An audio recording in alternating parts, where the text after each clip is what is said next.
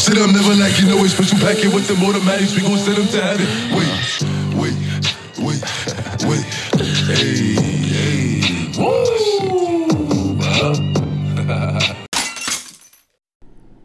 All right, guys, welcome to the podcast. This is Tom Kayat. This is the Ultimate Men's Playbook Podcast. Today we're talking about 7 traits of high performers. So, do you consider yourself a high performer or are you a low baller? All right, so let's see how you stack up. What we're going to do is we're going to do a interactive type workshop. It's a score of 1 to 10 in each of these traits. 10 means you're a beast. You're killing it. You're a total champion. 1 means you fucking suck. So over the course of the 7 traits, the best score you could get is 70. You are like elite, creme de la creme, can't be better than a 70. 7, meaning you score 1 out of 10 in each of these, you got to get some serious help because things are not going well for you at all. Let's see how you do. Number 1, you spend time with go-getters. So in other words, you spend time with impressive people. You have their attention. You associate with them. You talk to them on a regular basis. Now, here's the thing. It doesn't have to be a lot of people. It could be 3 or 4 people. So let's say it's 3 or 4. Do you have 3 or 4 people in your life who you can contact on a regular basis who are kicking ass for real? Think about it. And if you're not, and you've only got 1 or 2, you're going to score a little lower. If you've got nobody, give yourself a 1. Now here's the thing. I've got one close associate who's making moves all the time. He's making big moves all the time. He commands attention and he wins. There's a magnetism to him. I got to tell you, I get excited when I hear him. Okay, I get excited when I talk to him. I get motivated because what happens is if this guy can do it, I can do it. Or the least I can do is half of what he's doing. So winners hang around with people who are go-getters. High performers hang around impressive people. If you're not hanging around people who get you juiced up with life, guess what? You're not a high performer. Now understand something. There's a flip side to this. Sometimes what happens is you start comparing. Shit, man, like I chose the wrong vehicle. I'm a school teacher. I make $70,000, $80,000, $100,000 a year, and here's this person making $1 million a year. Like I'm making a fraction of what they're making. Well, I'm not as good as him. Understand something. It's not about the vehicle. What it comes down to is you're comparing work ethic. You're comparing energy levels. You're comparing drive. Okay, don't ever compare results because some people just truly do have a better vehicle. All right, it's the same as a doctor who's making $250,000 a year. They chose a better vehicle than a school teacher. All right, and then you've got entrepreneurs who obviously, that's a high-risk game. You could either do shitty in business or do really well. But what I don't want you to do is compare the income. What I want you to compare is work ethic, energy levels, drive. The reality is, whenever I'm around go-getters and impressive people, I get uncomfortable. I get uncomfortable because I know I can do more. How about you? Is there someone who motivates you that you're around on a regular basis? If you've got one person like that, you need to have conversations with that person on a regular basis. See what they're up to. Draw from them. Get some experience from them. Ask for details so you can learn from them. If you've got 2 people like that, you've got to bump up your score. That's really good. 3 or 4, and you're actually inspired by them and take action from it, give yourself a 10. That's trait number 1. Trait number 2, you're a master of your time. So here's some key things here. Number 1, you focus on the things that will give you the biggest results. Number 2, you do first things first. All right, the things are highest priority. Number 3, total focus, no distractions. Give yourself a score 1 out of 10. 10 meaning you are completely focused and a complete master of your time. 1 means you get nothing done. Now here's the thing. You're in a situation where if you can get rid of all daily distractions, notifications, unnecessary texts, social media, TV, and you focus on go time, getting the biggest rocks done for the biggest results, you become a master of your time. Where do you score? Where do you score at a 10? Now, if you're struggling with this, the first thing I recommend you do is look at your calendar and look at the things that give you the biggest results. Focus on them. If you could do that alone, all of a sudden you move from wherever you are to a 7 or an 8. Because at least you're getting shit done. If you eliminate all of the distractions and you're totally focused, guess what happens? Now you're starting to move up to a 9 or 9.5 or even a 10. Now, does that mean you neglect your kids, you neglect your wife, and take care of business? No. You're a master of your time. You're a master of all of it. It means you schedule in kids' time. You schedule in spouse time. You schedule in time to recover and recuperate. You schedule in me time. You schedule in coaching time. You schedule all of it. You become a master. And I'll tell you right now, if you want to look up Stephen Covey's First Things First, wicked book on this, a time blocking system where you got a calendar, whether it's on the computer or pen and paper, start adopting these practices so you can best use your time. So number 2, are you a master of your time? Where do you score? Give yourself a score out of 10. Number 3, you separate emotion from business. So in negotiations, guys, I've got a template I use. I have a plan and I stick with it. I don't get riled up anytime with emotion because it doesn't serve me. Even something like getting into shape. When I say I mean business, I mean business. It means detaching the emotion of getting sidetracked. There are certain times where I just don't feel like working out. I feel shitty. Okay, the fridge breaks down. There's a leak in the pool that I've got to fix. Who knows? It could be a $5,000 repair, right? Does that mean, woe is me, I shut down, I don't train? No, I detach the emotion from it. Okay, you know what? We got to take care of this. No problem. Let's get the workout in. All right. What I want you to do is I want you to separate your emotions that might distract you from doing what you need to do and take care of business. All right? That is such a key trait to have. Where do you rank with that? How good are you with that? If you are a beast and you just use the emotions in a positive way to stimulate success, give yourself a 10. If you find that you constantly sabotage yourself because of your emotions, give yourself a 1, a 2, a 3, and then how are you going to go about fixing it? Okay. Attach your emotions, positive emotions, to goals to help propel you to success, and detach yourself from a negative emotion. Number 4, know how to commit to something. Committing to something is easy, but fulfilling that commitment is not. So when you commit to a project, a partnership, number 1, what I want you to do is I want you to be proactive. I want you to think things through. Okay, is this the right move? What's the end game? What are the pros and cons? Take a bit of time before committing to something to make a chart, pros, cons, and write everything out and just weigh on it. And then from there, talk to some close advisors.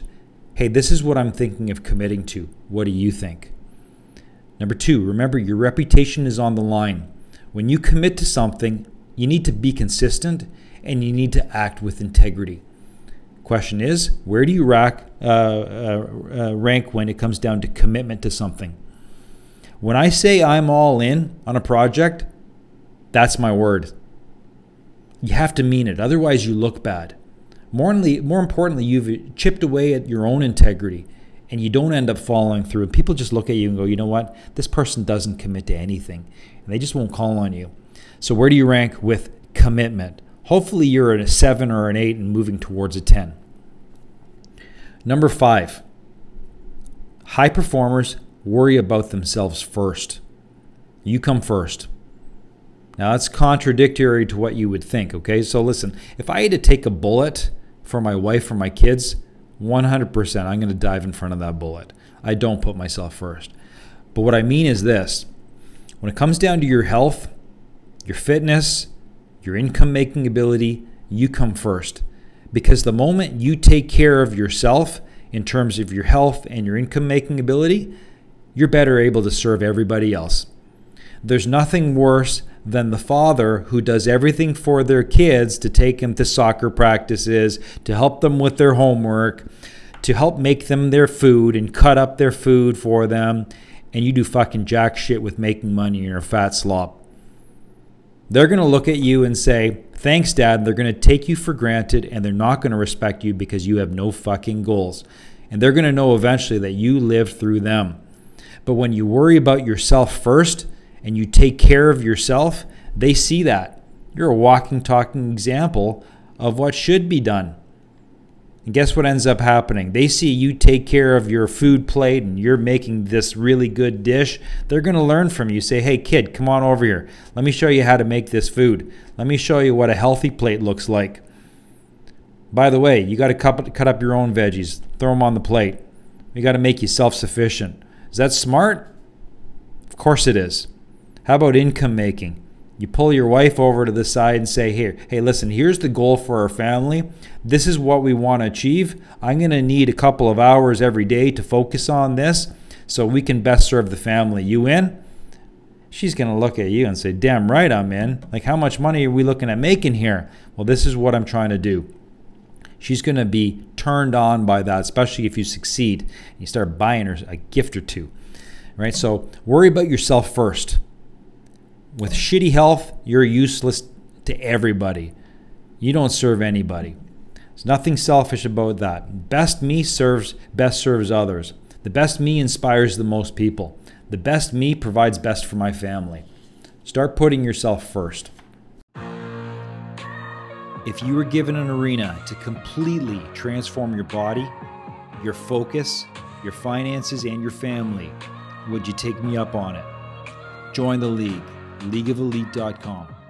All right, number 6, accept and learn from failure. High performers do that. Failure is nothing but a growth opportunity. Failure generates emotion, it builds character, it makes you become tougher. Ask yourself, what's the lesson in the failure? And take immediate action to grow. So many people fail and then they become gun shy. I'm never going to try this again. I cannot fail again. No way. I'm not going to allow myself to do that. So they end up playing small. High performers don't do that. They do the exact opposite. You fail, no big deal. Let's change the course of action and let's move forward. Let's realize what didn't work and let's change that to something that does work. Let's find out the deficiency in my personality so I can fix it. Maybe I need to communicate better. Maybe I need to listen better. Maybe I need to apply some better skills or strategies. All right. So always accept that failure is a learning opportunity. That's what winners do. I remember competing in a 2012 bodybuilding competition. It was the World Championships. I placed 4th in the world. I remember right after the competition, I was so jacked. This was a big deal for me. And I went with my son to an all-you-can-eat buffet and a Mexican restaurant. I think we probably did them over the course of 2 days.